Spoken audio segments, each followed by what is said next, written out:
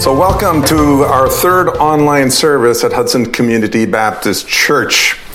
Welcome as well to those that are visiting our site, people that may not actually have come and joined us at our church. In fact, we know that over the past couple of weeks, we've had some people from as far away as Northern Ireland and Saudi Arabia that have actually participated with us in our worship services. So we welcome both our church family and others that are visiting with us. It's really important that we gather together as the church.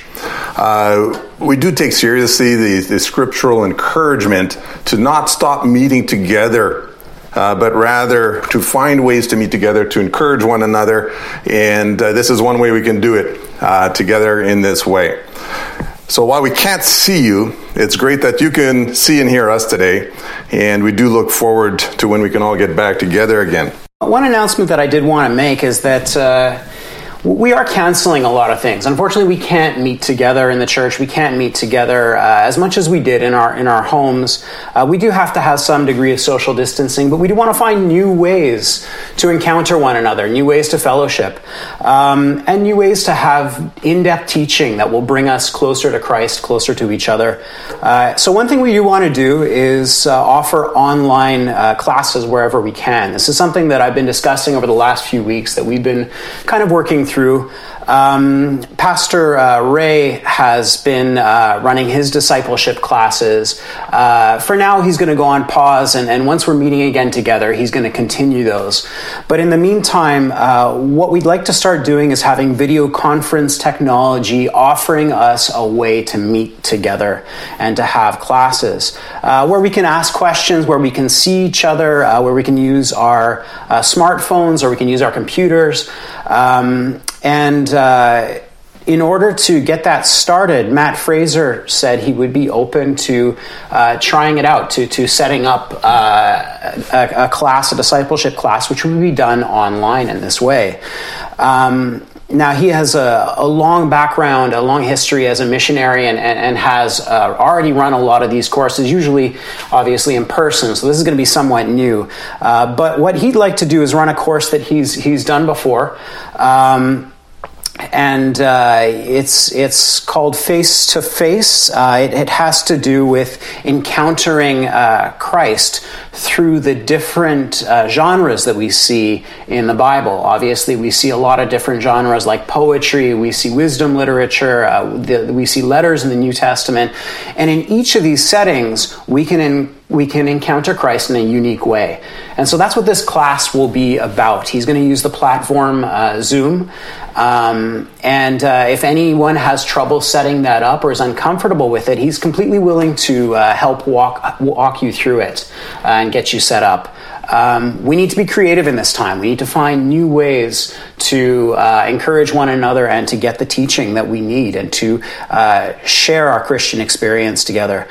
So please watch out for an email with details in the near future, and we'll be able to help you to know what the next step is.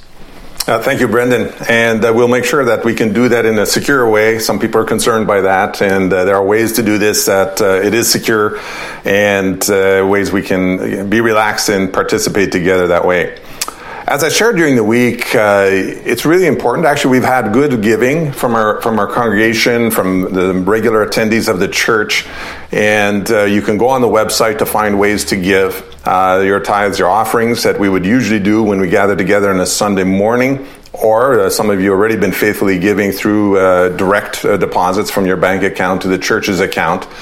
And this is terrific. Thank you as well to those that used either the credit card or PayPal or e-transfer to make your donations in the past few weeks. And that's been really well appreciated. And there's been some very good giving. But we know at the same time that as there is unemployment, some people have received notices of unemployment, whether temporary or permanent, due to the COVID-19 crisis. And we know that our revenues will be down. And that meant the elders had to get together, and we had a difficult meeting, difficult in the sense of having to make choices. We had cut as many expenses as we could, and we made the difficult decision during the week that as of Friday, just Friday past, that we would issue a temporary layoffs for our 2 people on staff. So for Heather LaRiviere, who's our church office administrator, and as well for Ray, who's our pastor, the interim pastor for pastoral care. And so we put those on pause. We're thankful to the government that they've set up programs that are helpful in these situations, and they'll be hopefully be able to take advantage of that. That's the plan. And in the meantime, we do still have all of our ongoing expenses. And as well, there's the church needs. We have people that do have special needs. We were able to distribute quite a few grocery gift certificates, some gas gift certificates in the past week. We're sure there's going to be a growing need. The elders did not feel that we should cut back in this area, that we need to stand there in the gap for one another in ways where we can practically help one another or others that are in need. And so we do encourage you to continue to give faithfully. But we want to do it with the right attitude. Not begrudgingly, but rather with joyful hearts. God calls us to give as a response. We want to reciprocate to God the way He has blessed us, and He has done so much for us. And so we encourage you just to reflect on God and then give as He leads you, out of joy, out of thankfulness. And as we do so, God will bless all that we do.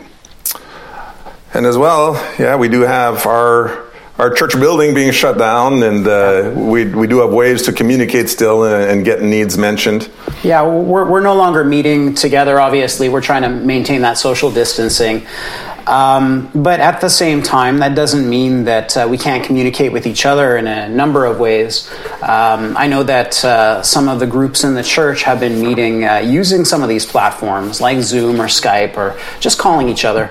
At the same time, Heather has been willing to offer, as a volunteer, her services to make sure that communication continues. So you can still email or call the church office, and you can still reach her and reach out to us, especially if you see any needs that you feel need to be met, and that us as a church we can meet, whether it's in society around us or within the church.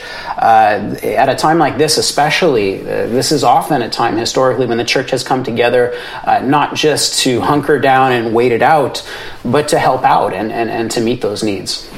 Yep, and our deacon that oversees this ministry or these kinds of ministries is Brian Hines, and he is in close communication as well with Heather, so that if there are needs and he finds out or vice versa, and they're working together to make sure that we do take care of needs. So do communicate with either one of them, and we'll make sure that help is on its way where we can do that. Before we go to the message, I thought we should have a time of prayer. We did distribute the list of 20 prayers to pray during the pandemic. We could make a much longer list, I'm sure, but it gives us some good ideas, and we just want to pray through a few points again today before we hear from Brendan and the message that God's laid on his heart for us. Lord, we do pray this morning and thank you again that you are a sovereign God, that you are not just a God Almighty that's up there and ignores us, Lord, but rather in these moments, you are right there with us. And we thank you that we can go to you and turn to you as a refuge, as a place, Lord, where we do not need to worry, but rather we can trust in you. And Lord, as we think of the great needs in our society today, Lord, we just pray that, again, for our government leaders who have to make very difficult decisions with immense consequences. And Father, we pray that you would lead our elected officials and give them wisdom, give them understanding to really understand the information that's coming in, and wisdom to make wise decisions as they have to allocate resources needed to make sure that they're ready for the worst situations. And Lord, we just pray that you would be with them. Help us, Lord, to be faithful citizens supporting our government and doing our part as we try to prevent this pandemic from spreading around. And Lord, in fact, Lord, I think a lot of us have to just pray for patience. And Lord, give us patience and give us a lot of peace in our homes as we have to spend so much time in confined areas with the same people. And Lord, we do pray that you would just bless us in those moments and help us to find special ways to build our relationships in our families and with those that are close to us. Lord, we do pray for those that have been infected. There are many that have. And Lord, we know that in many cases, it can be mortal. And we pray for the protection, Lord, of our society, and for those that catch it, Lord, that you would bring healing to them, sustain them. And Lord, we pray that you would contain the spread of this infection. And Lord, we do pray as well for all of the frontline healthcare workers that are out there. And Lord, we're so grateful to them for the work that they're doing. Keep them healthy, keep them safe, bless their families and keep them safe and healthy. And Lord, guide them, give them clear minds, keep them from being anxious. And Lord, enable them to do their work well. And may we as well, Lord, find ways to be supportive of all of that. And Lord, we just again pray that you would bless our church, our family, and our extended family and Lord, and all those relationships we have. And give us peace during this time. Give us a calm spirit as we reflect on you. We pray all this in Jesus' precious name. Amen. Amen. So thank you for joining us, and I'll turn this over to Brendan now. Back when I was first dating my wife, I went to my very first Kenyan barbecue. It was with a lot of people who I didn't know particularly well, and there was a lot of food that I didn't know all that well either. There were things that I got to know well, that I got to enjoy on the spot, and later through the years I tried more often since my wife comes from Kenya.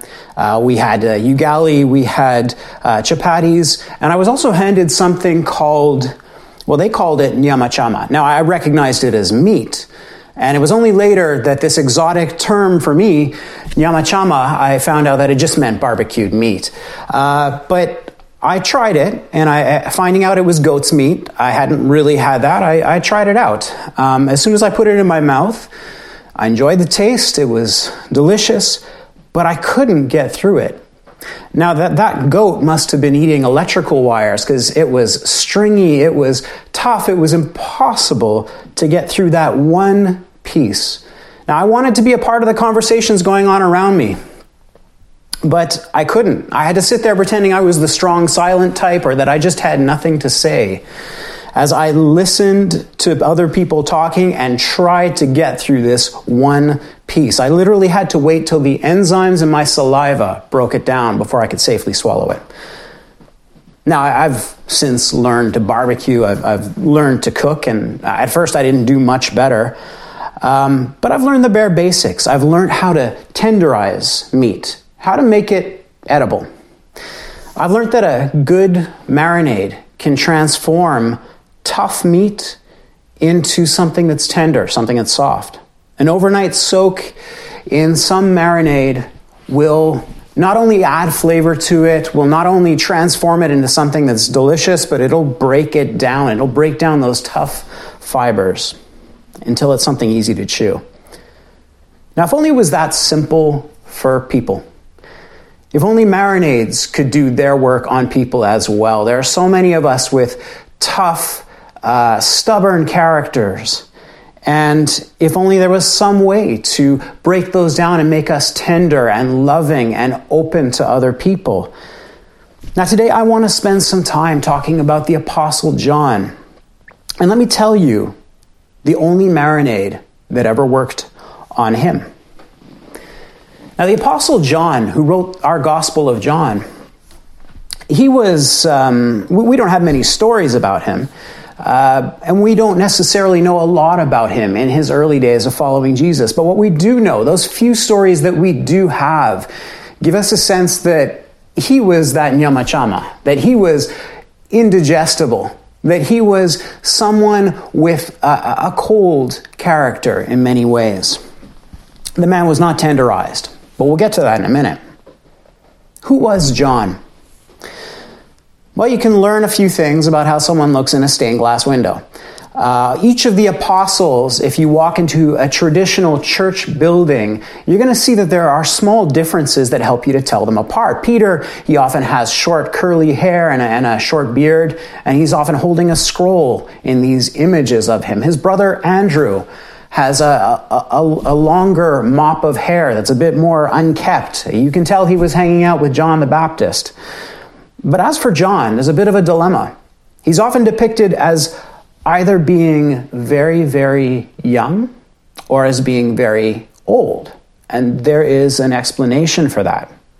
The Bible doesn't say how old he was when he first started to follow Jesus. It's not clear on that.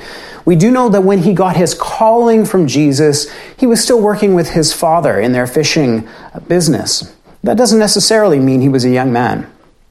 Now, the main reason is that very early church tradition consistently tells that he lived all the way to the end of the first century. Now, if Jesus died around the year 30, that means for 60 or 70 years, John was walking this earth after Jesus had died. That means that he was a very old man. He must have been a pretty young man when he first started following Jesus. So with the Apostle John, as I pray for all of us, we have a whole lifespan of following Jesus. And to be fair, we probably need to talk about two Johns. The younger John and the older John, and we will. Just a little bit of background. Sometimes John is seen as being just a poor fisherman, just scraping by to make a living. Now, there's no evidence in sacred scripture that John was poor. Actually, his father and his brother James, they worked together in a fishing business, and they had boats. They had hired servants. In fact, when John leaves to follow Jesus, he's able to come back 3 years later, and they still have boats. They're able to go out fishing. It's clear that if you can walk away from your job and come back 3 years later and you still have it, well, you're not somebody who's just scraping by. This was a business that was booming in that area. Fish was a staple diet around the Mediterranean world. Actually, the diet hasn't changed that much. Olive oil, bread, fish, and wine, those are still key parts of what it was to live in that area back then and even today. The fish was salted, it was pickled, it was sent all over the Roman Empire. So he was doing okay. We have no reason to believe he was someone in desperate circumstances, nor that he was someone who was searching for an escape clause from his life. When he did follow Jesus, as with many who have a lot to fall back on, who are comfortable in their lives, it seems clear that his character and his motivations were a little bit mixed. We're going to turn to Mark chapter 3, verse 17, where it has a brief mention of John and his brother James, and it gives them a name. And James, the son of Zebedee, and John, the brother of James, he gave them the name Boanerges, which is sons of thunder. Why were the brothers given this name? Now, it sounds pretty good. I think there's many of us who wouldn't mind being called sons of thunder. That doesn't sound necessarily like a bad name. But when you look at the context, which might explain where they got that name from, you begin to understand that it had a bit of a negative meaning for them. Let's take a look at Luke chapter 9, verse 51. And when the days drew near for him to be taken up, he set his face to go to Jerusalem. This is speaking about Jesus. And he sent messengers ahead of him, who went and entered a village of the Samaritans to make preparations for him. But the people did not receive him, because his face was set towards Jerusalem. And when his disciples, James and John, saw it, they said, "Lord, do you want us to tell fire to come down from heaven and consume them?" But he turned and rebuked them. And they went to another village. I want you to note that from that earlier verse that we read in the book of Mark, it wasn't, say, Andrew or Judas who gave them this name, Sons of Thunder, in order to make fun of them for this situation that they got themselves in and for this rebuke that Jesus gave them. No, it was Jesus who gave them this name. Jesus was willing to call them out, even to give them a name that would help them to see with greater clarity their own sinfulness. John doesn't seem to have been the kind of person to shout things out. We get this impression that he was someone who was reserved, but at the same time, there's something callous about him. His heart is hard. And it's something that we find in each one of us. What we see in John is this ability to label others as other, to treat them poorly, just as soon as we manage to pigeonhole them, to fit them into a category that is not ours. They become easy to dismiss. Well, for John, these were Samaritans, not exactly liked by the Jewish population that he was a part of. And not only that, but they rejected Jesus. So they were easy to dismiss in his mind. Now, this ability to categorize someone as other, this has been seen throughout history between different populations, sometimes next-door neighbors because their race or their tribe is a little bit different. In times of genocide, in times of conflict, you've ended up with them killing each other because of that difference, because they were able to fit a label onto each other. Let's not make it easy on John. He really believed that this could happen.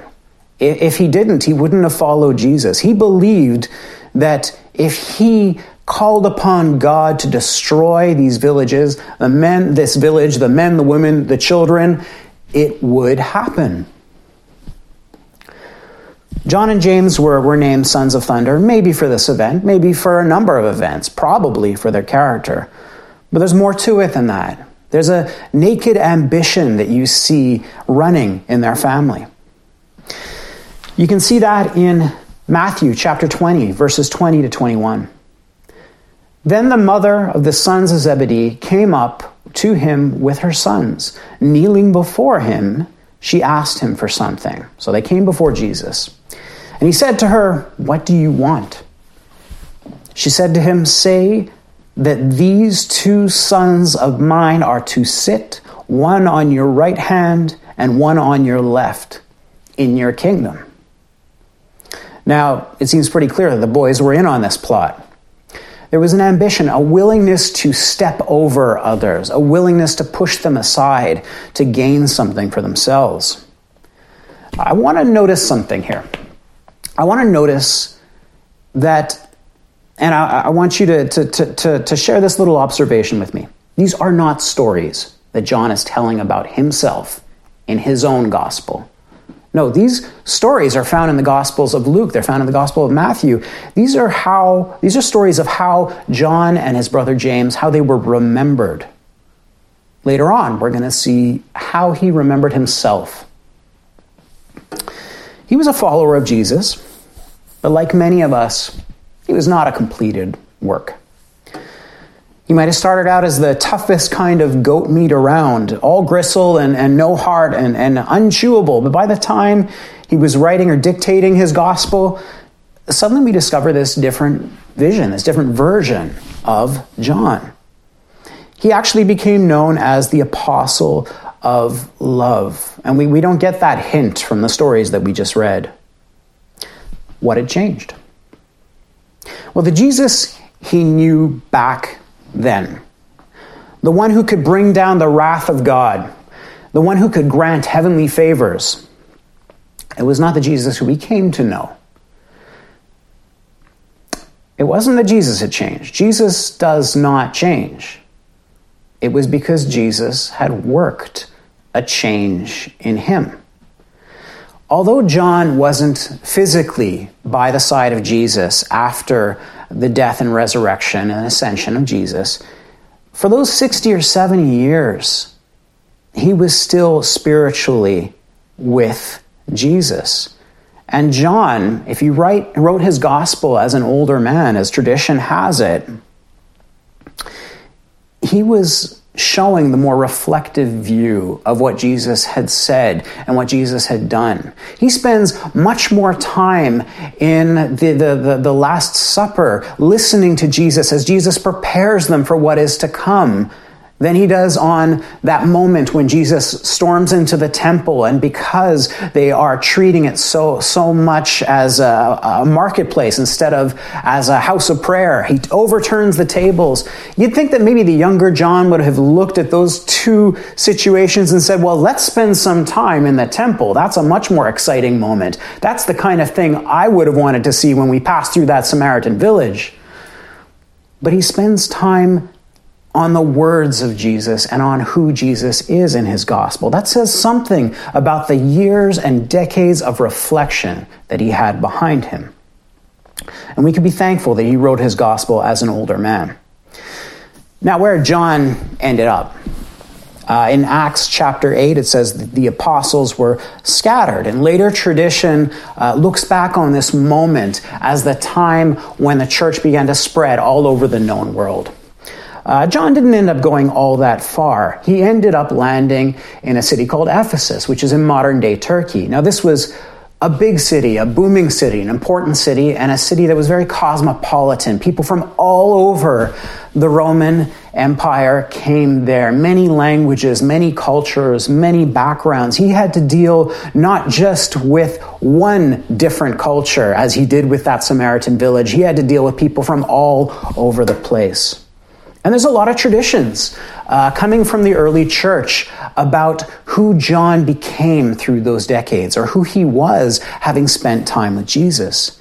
One of my favorite stories from the early church is about John when he's circulating through the churches in his area, meeting a young man and entrusting that young man to the local leader. Unfortunately, when he went back to his own church, that young man fell into the wrong crowd. And he ended up becoming a bandit leader in the hills, attacking and stealing from people who were going along the roads. Well, John kept circulating through the churches, and he came back to this church. And when he found out what had happened to this young man, who he'd become, well, as an old man, John stormed off into the hill country, got captured by the bandits, and as soon as he was brought to the bandit leader, he ended up running towards him, and the bandit leader, out of shame, recognizing who he was, ran in the opposite direction. I've always loved this story because of that image alone. This old man running after a bandit leader, surrounded by his followers, who is in turn running for his life out of shame. Now, John, he captured not him, but his heart, and brought him back to the church. But that was what he was willing to do, no matter who the person was. There was a deep love that was found in John. And later stories tell also about how even in close to the end of his life, he would repeat the same thing over and over again. Any sermon, any presentation, any discussion he had with other people in the church, he would repeat constantly, "Children, love one another." Imagine having that same sermon week in and week out. He knew that it was the most important thing, that Jesus had called them to that, to exactly that way of life. Now, these are just stories, but we find this exactly reflected in his gospel and the focus it has, and in the letters that he writes. In 1 John, chapter 3, we can see where his priorities are. Let's take a look at verse 11. "For this is the message that you have heard from the beginning, that we should love one another. We should not be like Cain, who was of the evil one and murdered his brother. And why did he murder him? Because his own deeds were evil and his brother's righteous. Do not be surprised, brothers, that the world hates you. We know that we passed out of death into life because we love the brothers. Whoever does not love abides in death. Everyone who hates his brother is a murderer, and you know that no murderer has eternal life abiding in him. But by this we know love, that he laid down his life for us, and we ought to lay down our lives for the brothers. But if anyone has the world's goods and sees his brother in need, yet closes his heart against him, how does God's love abide in him? Little children, let us not love in word or talk, but in deed and in truth." As it says at the very beginning of this passage in verse 11, well, John had also heard this message of love from the beginning. But it took some time to seep in. It took some time to seep into his thoughts, his words, his actions, how he interacted with the people around him. He'd known hate. He'd known what it was to categorize someone. He'd known what it is to put a label on them and say, they're not like me, and they don't deserve my consideration. But much had changed. His letters in the gospel, they tell the story of a man who's changed his whole outlook, who maybe was once just that cold, just that calculating. His gospel is very different from the other gospels that we read. It often causes surprise if somebody reads it after the other gospels, the synoptics. It seems, in a way, slower, thoughtful, more meditative. It's been described, the Gospel of John, as a pool in which a child may wade and yet an elephant may swim. It's simple at first reading, but each time you read, you gain new depths, you mine more jewels, you discover more about Jesus and about God. John is in many ways more personal. His gospel is very connected with those more intimate conversations that Jesus has with those around him. And it's also filled with these very vivid memories of the events. Early on in the church, it was described as the spiritual gospel.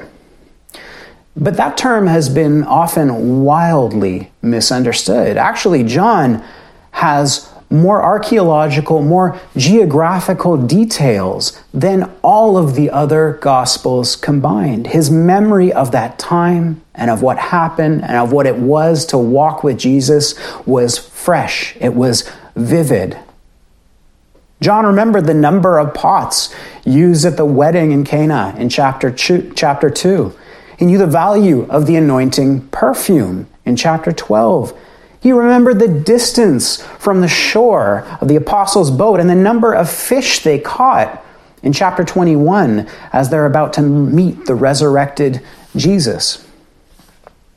Sometimes you may ask your grandfather or grandmother, or maybe you did in the past, about some important moment in their life, something that marked them, something that changed them. And their memory is suddenly spectacular. They can't remember where they'd put their glasses, which are at that very moment perched on their receding hairline.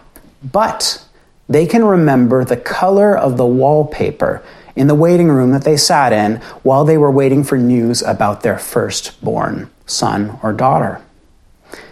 John remembers details like that. He remembers what it was to be with Jesus because he'd spent that time reflecting on it.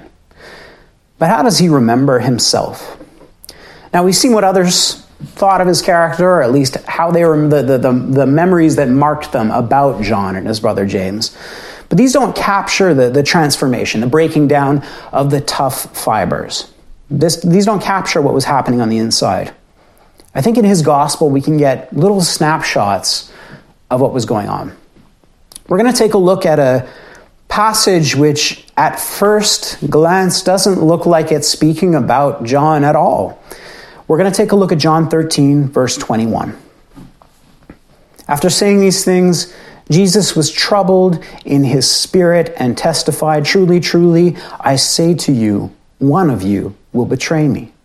The disciples looked at one another, uncertain of whom he spoke. One of his disciples, whom Jesus loved, was reclining at table at Jesus' side. So Simon Peter motioned to him to ask Jesus of whom he was speaking. So that disciple, leaning back against Jesus, said to him, "Lord, who is it?" And Jesus answered, "It is he to whom I will give this morsel of bread when I've dipped it." So when he had dipped the morsel, he gave it to Judas, the son of Simon Iscariot. Now, as I said, at first glance, this doesn't seem to be about John. We don't seem to learn very much about John. It seems to be about Judas or Peter or Jesus, obviously. But two things. First of all, it mentions a disciple who Jesus loved, being right next to him, almost leaned up against him. In the Gospel of John, this is how John remembers himself. 6 times he refers to himself in this way, as a disciple who Jesus loves. Never as his own name.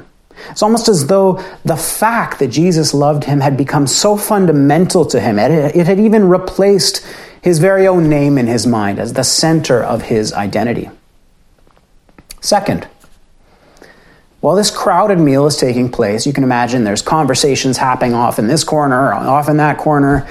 There is one person sitting glued up against Jesus, and that is the disciple that Jesus loved. Of course, he loved all of them, but John viewed himself especially in that way and wanted to be as close to Jesus as possible, wanted to hear his voice, wanted to understand as much as he could about him.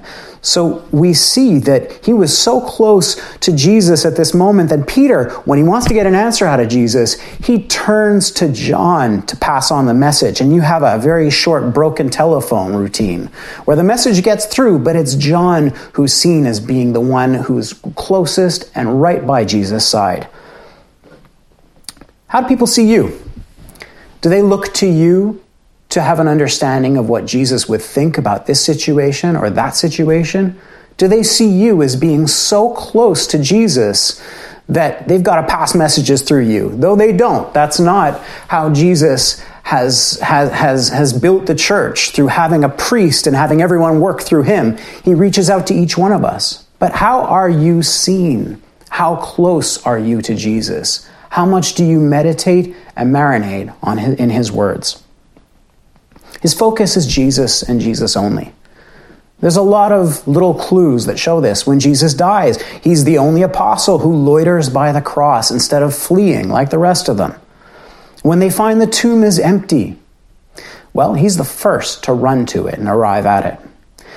When they go fishing in Galilee and they see the resurrected Jesus on the shore, John is the first to recognize him. His mind seems to be similar to that of Paul. Paul said in 1 Corinthians chapter 2, verse 2, "For I decided to know nothing among you except Jesus Christ and him crucified." The desire of John that came from getting to know Jesus deeply and spending time with Jesus even when he was no longer there was to let other people know about Jesus. And that's why he wrote his gospel. And he makes theology personal. There are all kinds of deep and great statements about who Jesus is and what his relationship with God was. But they're couched in these vivid settings that John remembers, in an intimate conversation late at night, or on the shore, or by a well, or in an upper room. John is an example of what a good marinade can do. He's tender, he's filled with love for the unlovable, for those who are different from him. And he's full of reflection about who Jesus is and what it meant for him and for the world.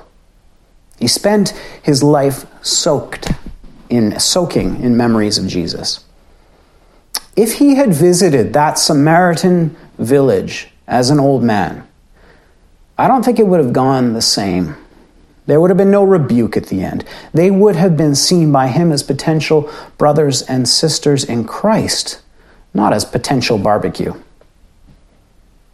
In this time of physical separation, we don't need to be alone. We can be reaching out to each other. We can be loving each other, no matter what differences we find among us. But there is no greater separation. Forget the physical separation that we're experiencing right now. There's no greater separation than to label someone and dismiss them, to judge and look away, to decide that that's one person who you could never like, who you could never be like, who doesn't speak the same way, who doesn't act the same way, who doesn't have the same background. That's the worst kind of separation. And let's not take a lifetime to learn the lesson of John the Apostle, that the grace of God will break down every barrier and every difference between us, that your enemy today can and should be your beloved brother or sister in Christ tomorrow. Jesus is that one marinade that can make any heart tender. Thank you, Brendan, for bringing that message. And I thought as we conclude this morning, we'd go to the third chapter of John, John's third letter. And right at the end of it, he says, "I have much to write you, but I do not want to do so with pen and ink. I hope to see you soon, and we will talk face to face. And I think we'll look forward to where we don't do videos, but we actually get to see each other face to face. And John had become very much of a person that, as Brendan has talked about, where that meeting together with the others face to face was so important. Let's conclude then with the benediction at the beginning of that letter that John gives. Dear friend, I pray that you may enjoy good health and that all may go well with you, even as your soul is getting along well. May God bless you this week.